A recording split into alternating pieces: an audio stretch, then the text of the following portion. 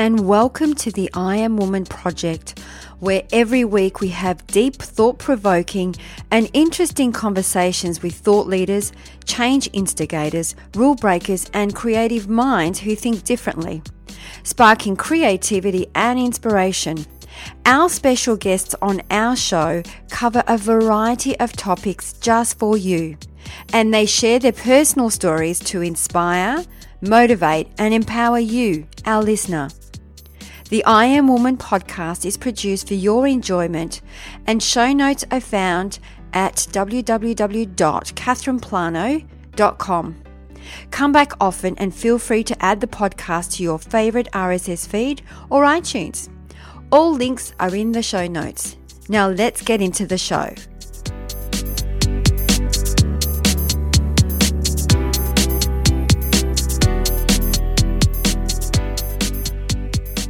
This week we have another super amazing guest for you, Christine Hassler.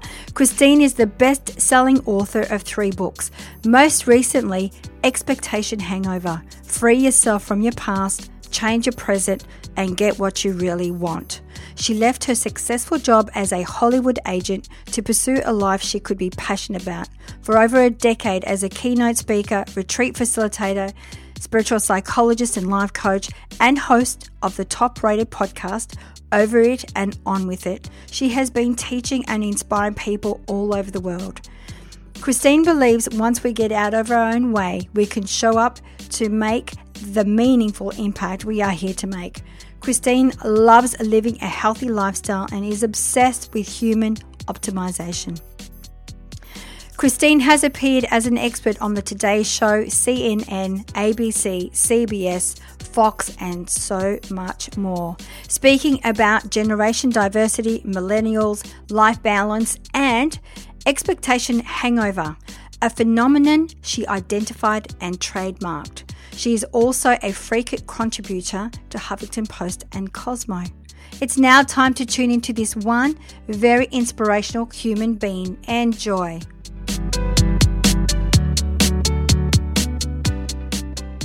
Well, I'm super excited. This week we have another amazing woman for you, Christine Hassler. Welcome to I Am Woman Project. Oh, thank you so much for having me. And I'm excited because Christine and I have already connected for the summit, so I'm sure our listeners are going to absolutely love you. So let's get started. We always love to ask our woman of inspiration her unique story. So what inspired you to do what you do today? Oh my gosh, so much. I'll tell the short version. Basically, I left a very successful job in Hollywood to pursue something I could be way, way, way more passionate about. But when I left my job, I didn't know what that would be. And the whole reason I had a successful career in Hollywood is because growing up, I was desperately insecure and always felt like I needed to do something to prove myself. And I always felt like I didn't belong. I always felt like I was on the outside looking in. I always felt like everybody else had way more confidence than I did. And so I just went into becoming an extreme overachiever and thought that maybe I could achieve some kind of worth and value from just accomplishing things and being successful. But I learned at a very young age that even getting to a very high place in my career and making money and hanging out with celebrities, like it didn't fill the void that I had inside of myself. So when I left that job to go discover who I really was, it was not an overnight process. Life kind of got worse before it got better. I ended up being broken up with by my fiance. I was estranged from my family for a while. I went into more debt. My health was really, really suffering. I had been battling depression since I was 11 years old, and it was just getting worse. And everything kind of came crashing down around me. And that's when I had a turning point in the way I was looking at things. I was really looking at things as both I was a victim, like life just didn't work out for me, and I was a failure, that I failed at everything that I did. And I was able to shift my perspective and go, well, maybe this isn't all happening to me, maybe it's happening for me. And that question opened the door to personal development. And I started really getting into personal growth books, and I hired a life coach, and I started to learn about how our thoughts create our reality. I started to learn how events from our past really impact our presence. I started to learn how suppressing so many of my emotions and my authentic self-expression for so long in my life was really dramatically impacting my life and my health and my well-being. And I got so excited about the changes that I was feeling inside of me. I hadn't really figured out the career and relationship and money stuff yet, but I was actually starting to feel different inside. And I was seeing that, oh, wow, like it doesn't take the outside things to change the inside. It's actually reversed. You shift the inside and your outside world starts to change.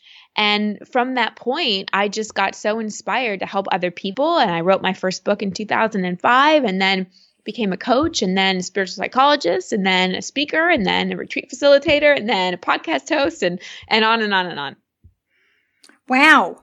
And I've got a question for you. I'm listening to you and going, I'm curious to find out, Christine, how did you change your perspective? What was that pivot point for you?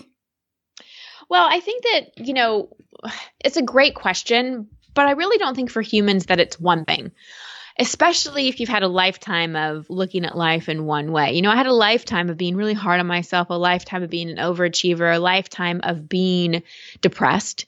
And so the pivot point was really just the choice that maybe I could change. And I think that that's the most important pivot point that any of us can ever make is to go, you know what? Maybe I'm not a victim of my circumstances. Maybe I'm not a victim of my life. Maybe I do have the power to heal or shift any of my circumstances. I may not know how right now. I may not be able to do it overnight, but I can do it. Like my depression is a great example. I was medicated at 11. I was put on Prozac, which is an antidepressant. Now, I didn't come off antidepressants successfully until I was 30. It was about at age 25, 26 that I had the thought, maybe I can shift this. Maybe I can heal from depression and come off medication. And it took a good 3 or 4 years to be able to do that and to do it successfully and to do it in a way that was still medically sound. But it was that perspective shift that really was the pivot point. I love that. So it reminds me of, and I can't remember who wrote about it, but Nelson Mandela, the inquiry was when he was put in jail, he was like, I will never get out of here. I will never get out of here. And just the fact that he asked the question, what if I was able to get out of here, that he actually changed his perspective, which is what you're saying. You had a bit of a deep inquiry by maybe I can, which helped you move forward into what you're doing today, correct? Exactly. Wow. Now, I'm also wanting to unpack the book. You've got Expectation Hangover. Free yourself from your past, change your present, and get what you really want. Talk us through the book for our listeners. Can you ask me like a specific question? Oh, yeah, sure. So maybe what is an expectation hangover? Because we all have expectations. I think it's almost a default position. We have expectations on how we should be treated, expectations on how things should show up for us. Yes. Well, Expectation Hangover is not a book on managing your expectations. Expectation Hangover is about actually leveraging what an expectation hangover is. So let me define what an expectation hangover is first. So it's basically disappointment, and it's when one of three things happen. Either things don't go according to plan, like you spend a year preparing for a launch or launching a new product or planning some kind of event and it just flops. It doesn't go like you thought you would at all. Or you do reach a desired goal or result. You get that promotion. You get into that relationship. You lose those 20 pounds, or I can't convert it to kilos this quickly, but you lose the weight and you still don't feel the confidence or the fulfillment or the love that you thought you were going to feel. That's another kind of expectation hangover. Third kind is life just throws you an unexpected curveball. You get laid off, you get diagnosed with an illness, you get broken up with, someone you know dies, things like that. And so the thing about these expectation hangovers is we just want to get over them, just like a hangover from alcohol. We want it to be over. We have a feeling maybe of regret, remorse, sadness, but we just want the pain to end. And with a hangover from alcohol, give it a day and some greasy food and some aspirin, and you start to feel a little better. But with an expectation hangover, they often, most often last a lot longer, and they're harder to quote unquote cure. So the way people deal with expectation hangovers is they just try to numb it. So they'll overeat, overdrink, overwork, just distract themselves or numb themselves in some way. Or they'll spiritual bypass it. They'll be like, you know what? Everything happens for a reason. It's okay. It's okay. And they'll just not really look at how they're truly feeling. Or they'll just kind of positive affirmation their way through it. Or they'll just be strong and shove their emotions like under the table and just like be strong and plow through. And what I really teach in the book is that any expectation hangover is an opportunity for you to heal, because most disappointment, most curveballs, most things not going according to plan, most things not making us feel the way we want them to make us feel, it isn't the first time that's ever happened. Most expectation hangovers are triggering something from our past. And the fact that it's happening now is giving us an opportunity to heal it. It's giving us an opportunity not only to look at the expectations we've created, because most expectations we create in life are created from a place of pain or lack. The expectations and pressure we put on ourselves to be perfect, the expectations we put on other people, the expectations we put on our goals to make us feel a certain way. They're created from a place of lack, from not having something that we want and expecting something in the future to give us that desired result. So an expectation hangover reminds us that, one, being attached to any kind of result never is going to turn out well, because we're putting all our happiness in the hands of some future goal. And two, the disappointment itself gives us that opportunity, like I was saying, to go back and maybe look at some things from our past that we never healed. Because what I have found with disappointment is usually people have the same kind of disappointment over and over and over again. People that have like abandonment issues in their past have the same kind of disappointment of people leaving them, people not showing up for them, people not being a stand for them, no one coming to their party, those kinds of things. People that have like self-worth issues, they were told they weren't good enough in their past, or their parents struggle with money. They tend to struggle with money. They have debt. They get taken advantage of, those kinds of things. And so this book gives you the opportunity to take a current upset, take a current expectation hangover that's happening in your life, and use it to go back and heal actually what has created so much of the disappointment in your life, so that you don't have to keep having the same disappointment over and over and over again. Thank you for explaining that. And Christine, I think that I'm sure our listeners are also wondering, because we have lots of women, and I do know that there's lots of encounters and conversations I've had with women that have had amazing relationships. And I actually just had this conversation yesterday, amazing relationships, and all of a sudden it just ended, whether they were married or not married, or when they lived together. Mm-hmm. And then it's 18 months down the track, and they still have not freed themselves from the past. So I hear what you're saying, that it could be something from, a past trauma, maybe abandonment or whatever that may be. But how does one free themselves from their past? Well, that's what the whole book is about. Right. Like, truly, it really is about, going back. So the book is divided into 4 pieces: emotional, mental, behavioral, and spiritual. And so first we look at what are the emotions that have gotten stuck in your body, because emotion is energy in motion. So emotion is vibrational. So if you're still carrying around shame, sadness, guilt, anger, all those kinds of things, you're going to attract things in your life that are on the vibration of that emotion. So like a lot of people that have like repressed anger attract angry people into their life. A lot of people that have carried around a lot of sadness that they haven't really processed tend to attract events in their life that trigger that sadness. And I don't want anyone to hear this and say, it's your fault and you're doing something wrong. What I do want you to hear is, oh, wow, like I have the power to change my circumstances by healing basically unresolved things that I'm just carrying around. And, this is a big thing for people, especially women with weight. So many women can't lose physical weight because they're carrying around emotional baggage. They're carrying around old hurts, old memories, old things, old resentments, that is like the emotional weight. Emotion is energy.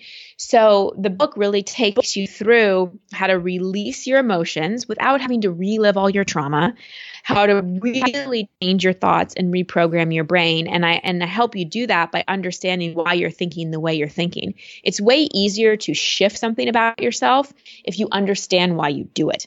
It's so much easier to change something if you really understand and normalize why and have great compassion for yourself for why you do it.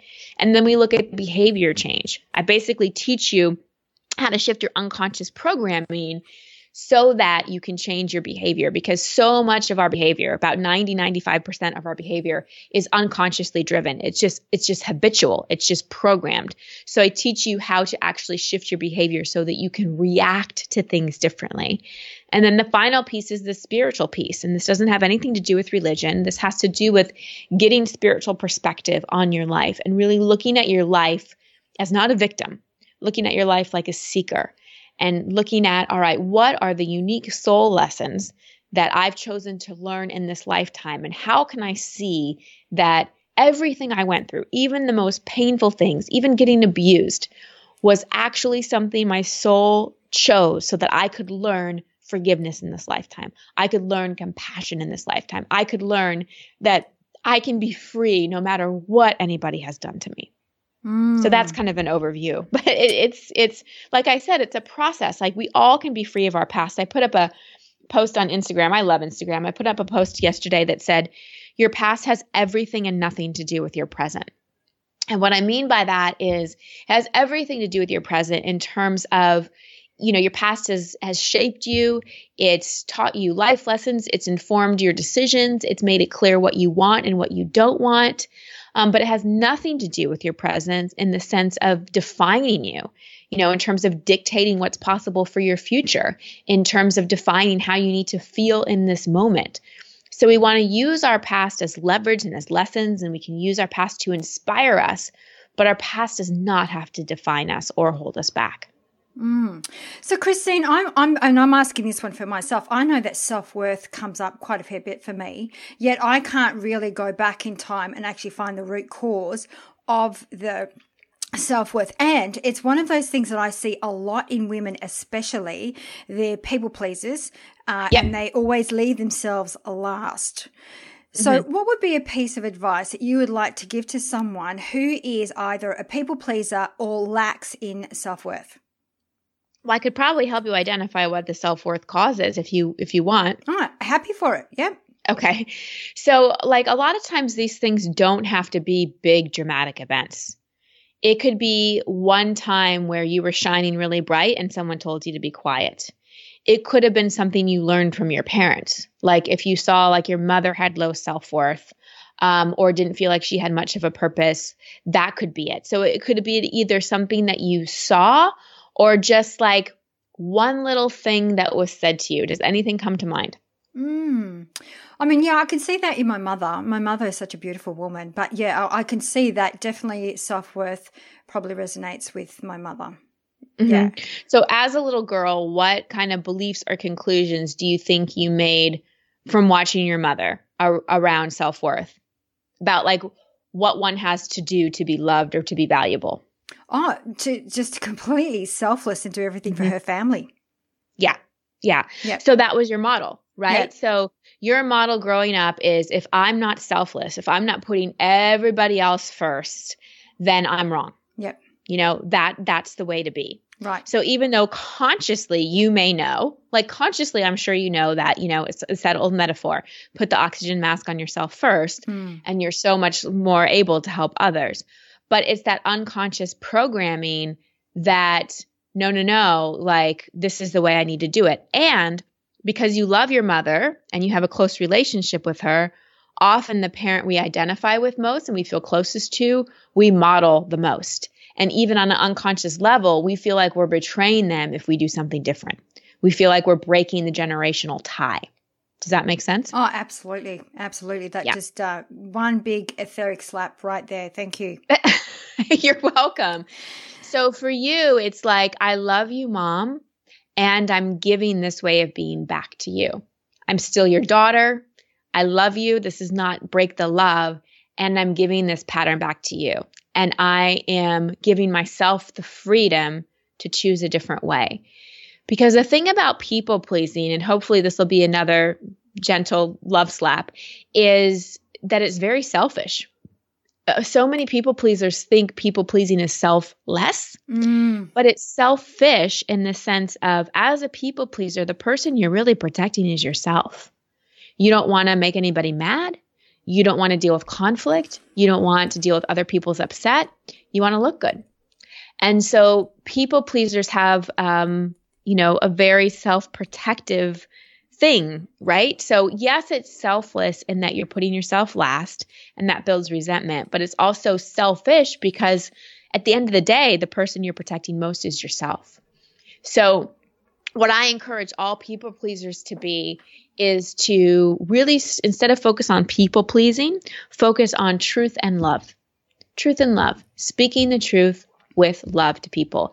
And instead of being a people pleaser, be a people connector. Be someone that wants to have honest relationships with truth and love, because the people pleasing road is a road toward resentment. I've talked to so many people pleasers that have been people pleasers, for decades, women in their 60s who just are full of resentment because they've always put themselves last. So hopefully for those people pleasers listening, this is a day where you choose to stop being the people pleaser, and maybe the switch in perspective of really realizing, oh my gosh, people pleasing actually is selfish, will maybe take some of the shininess off of it so you can take more of an honest look at it.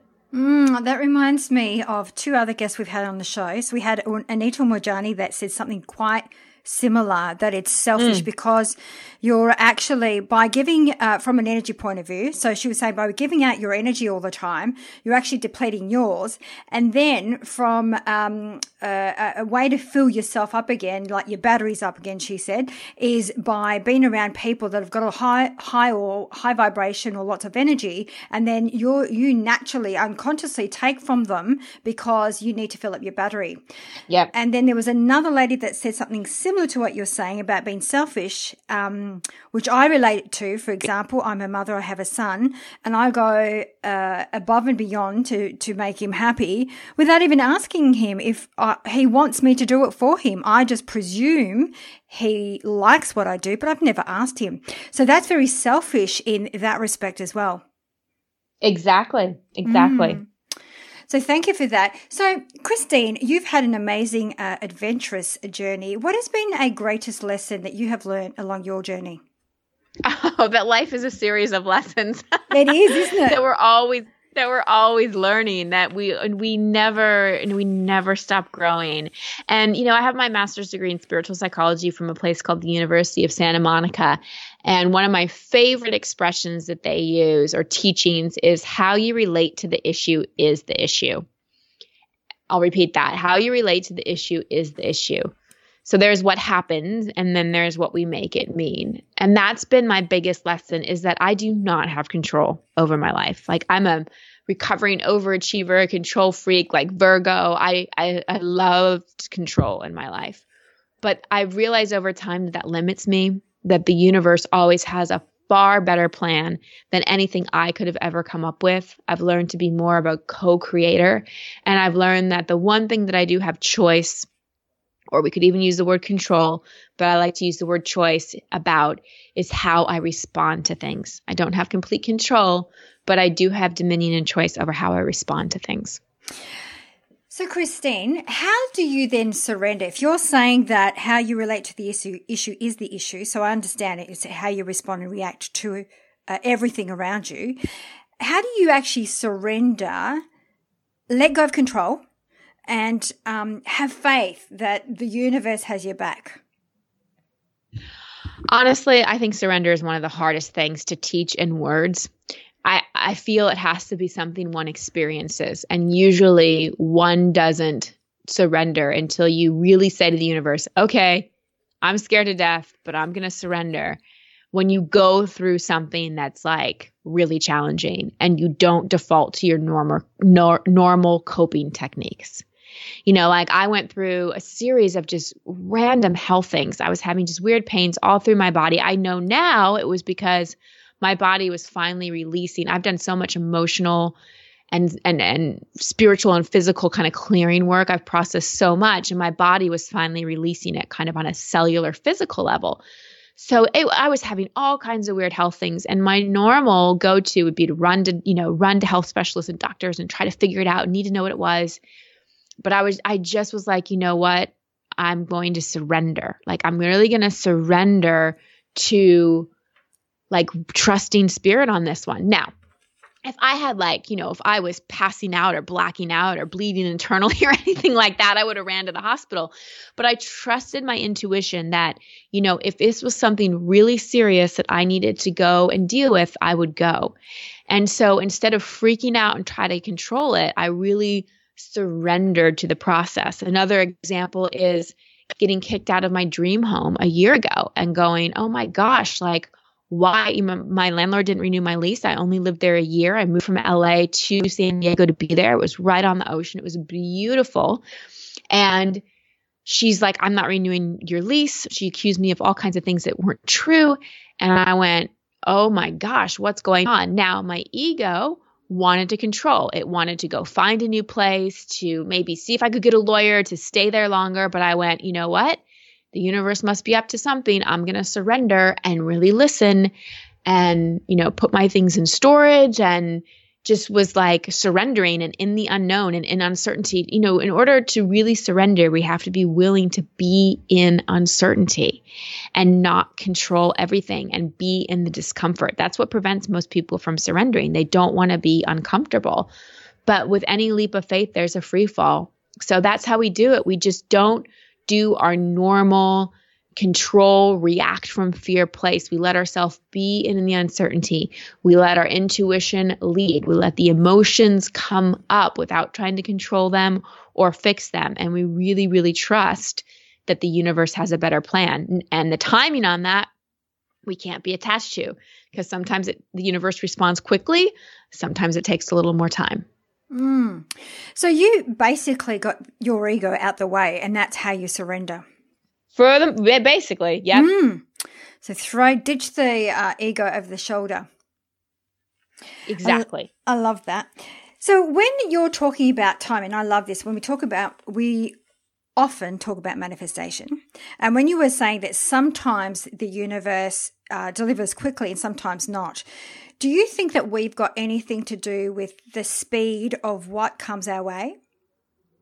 I think we do. I think there is a divine timing, but I think our free will can impact things. Because from the universe perspective, there is no time. Yeah. The only time from the universe perspective is now.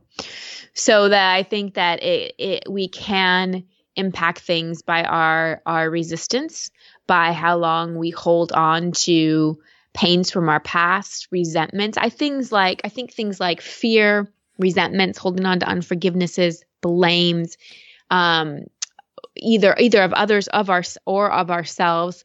Those are the biggest things that slow us down. Okay, I gotcha. So they're blocks that we hang on to, and we're not allowing that flow. Exactly. And we're in a vibrational, if we're in a place where it's kind of like that old adage, if you want to get a bunch of new clothes, you've got to clean out your closet. Otherwise everything is hard to fit anything new in there.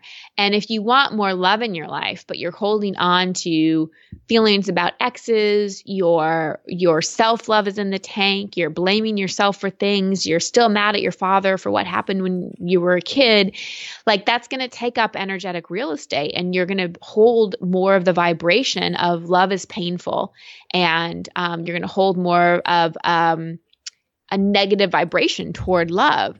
And as soon as you let all that stuff go and set yourself and others free through forgiveness, then you open up to way more love, and you literally shift your vibration. So you're in a better vibrational frequency to attract love. I love that analogy.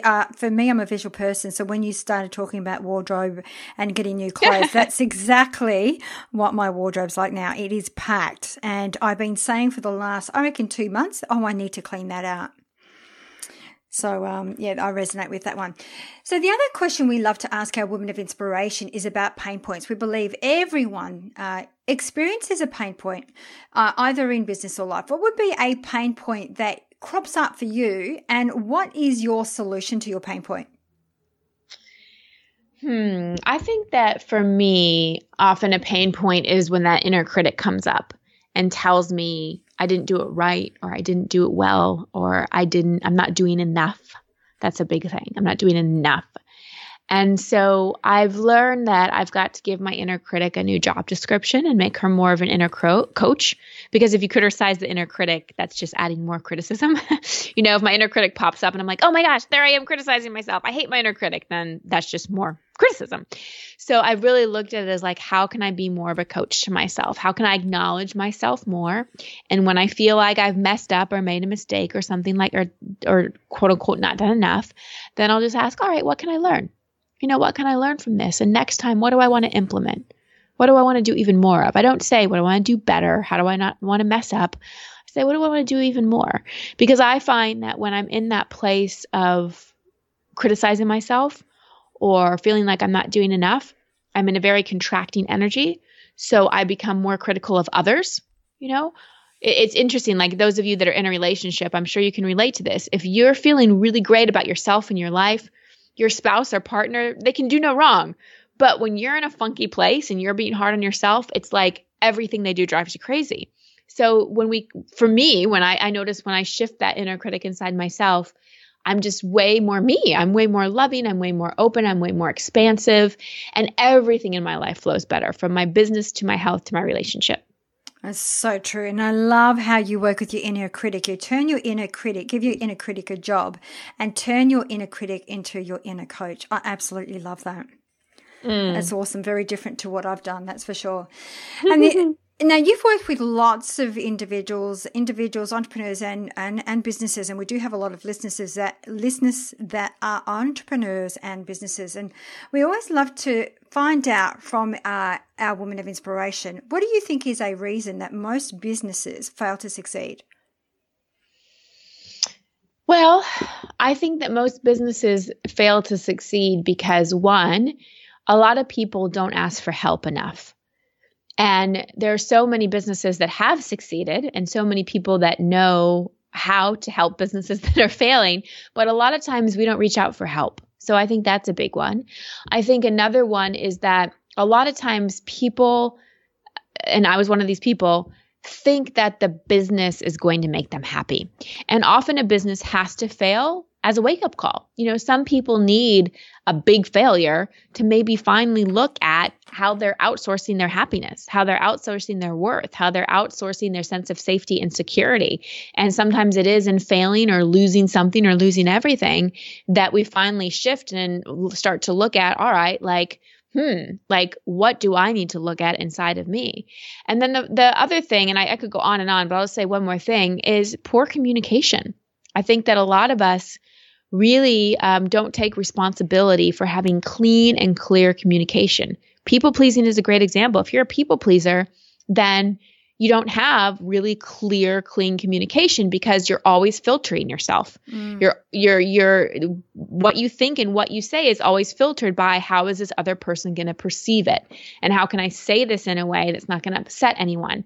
Now, I'm not saying just be a jerk and have no filter, but when we speak with truth and love and we're honest, then we have clear communication. This comes back to expectations too. I think that's businesses fail because people have too many expectations and not agreements.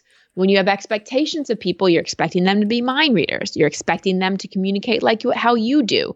You're expecting them to always be listening. When you create agreements with people, you're perception checking. You're making sure message sent is message received. And you're creating clear agreements with people rather than expectations. Another etheric slap. Thank you. I'm one of those. Every time I write an email or a text, I'm reading it to make sure how the other person would how they would interpret that message. Always. Oh, imagine how much time and energy you'll get back if you stop doing that. I know. It's just about, and I'm a big believer about standing in your truth. I always say that standing in your truth is so much more powerful than not standing in your truth. And I'm always standing in my truth. I think it's more so that I am conscious about, I think it's just also the very fast-paced environment that we live in. And it's interesting that I even do it myself, that sometimes I might read an email or a text and I go, oh, depending on my state of mind at that time too, I may interpret that message completely different to what the person wanted to, convey to me. And I'm sure we all do that. Oh, yes, we do. So, Christine, I'm sure our listeners are also curious just about the spiritual psychology side of things, that emphasis on consciousness. So maybe talk us through a little bit about the spiritual psychology, because I don't know that we've had anyone on the show with spiritual psychology. Oh, well, it's a unique place. They only offer at the University of Santa Monica, and they offer they don't offer a master's degree anymore, but they offer the program online. But it's basically putting the soul back into psychology. So instead of looking at labels and diagnoses, we study psychology. So we basically understand, how the human mind and the psyche works, but we look at it from a spiritual perspective in that, like, we also have a soul, and we kind of choose our life curriculum based on what we want to learn. And every soul is, like, at its form, is full of love and compassion and consciousness, and is one, is connected, and every soul and every body has the wisdom it needs to heal and the inner resource it needs to heal. So it's really approaching psychology not from a what's wrong with you, but more from a what happened to you, what can you learn from it, and how can you heal so that you really can step into the truth of who you are. I love that. I love putting this soul back into psychology. How do we identify, because I know this is another thing that we've discussed a couple of times on the show in regards to the soul and the ego. How do we know the voice of either the soul or the ego? Well, the voice of the soul and the ego feel different. So the voice of the soul feels like, it feels like truth. So truth, when we feel truth, it just settles into our body. It feels like a breath. It's like, oh, yeah, that feels, it doesn't feel like a high, it doesn't feel like a low. It may feel like a slight relief, but it just feels like ease. That's the soul. The ego feels like constriction.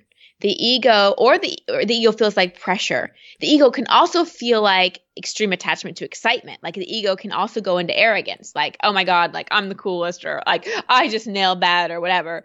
The soul would say something like, oh, that felt good. The ego would be like, I nailed that. That was awesome. Or, oh, I did a terrible job of that. That was versus the soul would be like, oh, that was nice. So it's like it's a different feel, and it's a different expression. And the soul is neutral. The soul never judges. This is why getting kind of spiritual altitude in every situation and not looking at things as good, bad, right, or wrong. The ego judges. The soul doesn't. The soul sees everything as neutral. I love that. Absolutely. And I think when you describe it from a feeling point of view, I think most of our listeners will be able to resonate with that. Absolutely. So, Christine, what advice would you give your younger self if you went back in time? I would it kind of comes back to what I said earlier about the inner critic. I would just tell her to be gentler on herself and to not be in such a rush, to really just enjoy where she is right now. Being present. Love that. Mm-hmm. And the other thing that we do as we wrap up the show, we love to ask our women of inspiration to pick one word that best describes her personal brand. What would be that one word for you, Christine? Compassion. Of course, compassion. And the other thing that we do is wrap up with what are 3 golden nuggets that you would like to leave for our listeners today, Christine? 3 golden nuggets. Well, the first thing I would love to say is every human on some level is here to shift out of a limiting belief that goes along the lines of, I'm not enough, I'm not worthy, I'm not loving, I'm broken, something's wrong with me. So if you ever deal with like not enoughness, feeling like you don't belong, feeling like you're not lovable, like something's fundamentally flawed with you, congratulations, you're human. You're not alone. You don't have to suffer in silence. It's very normal that we all feel that way. And we are living in a time where we're waking up to the fact that that's not true. And there are so many resources like this podcast you're listening to that will help you update that belief and realize that the truth of who you are is you are love, you are enough, you are not broken, you are worthy, and you are whole. So that would be number 1. Number 2 would be to remember you're a co-creator.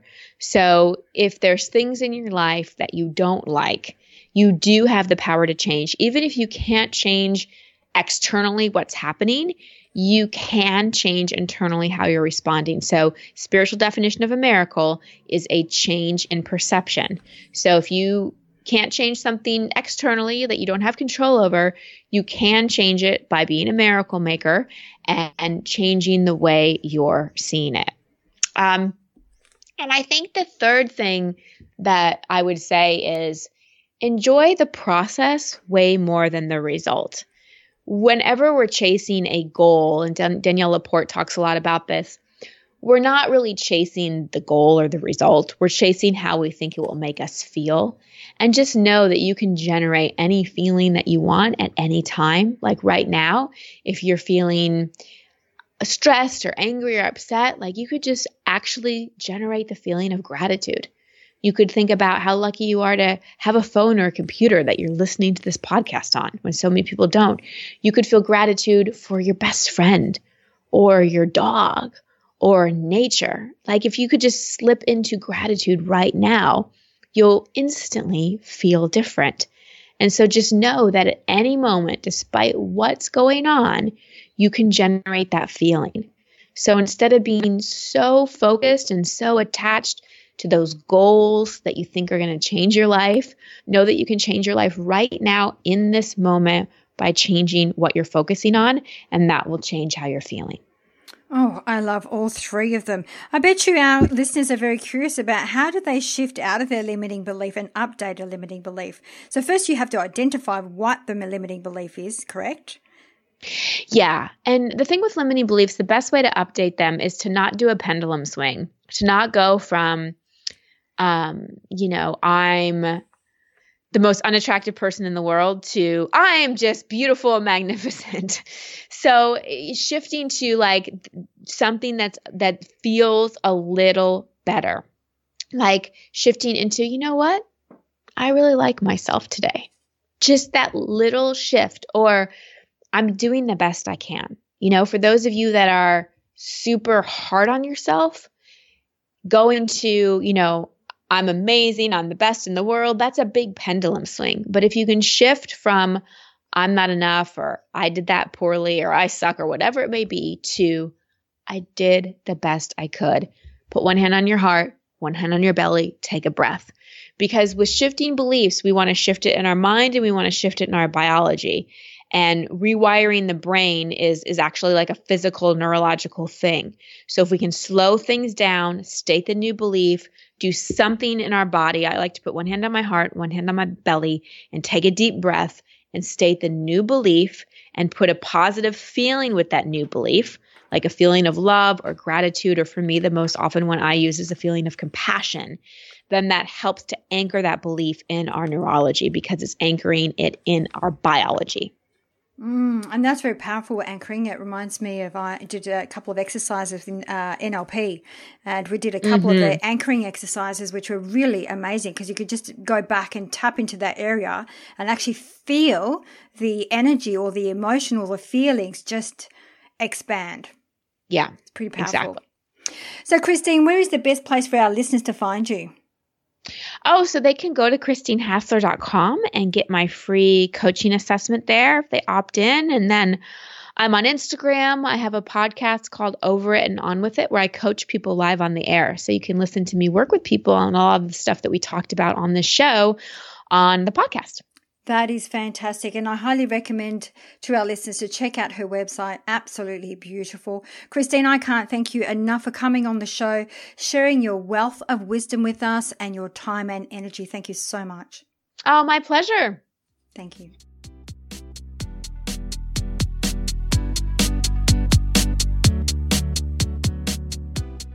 That brings us to the end of another episode.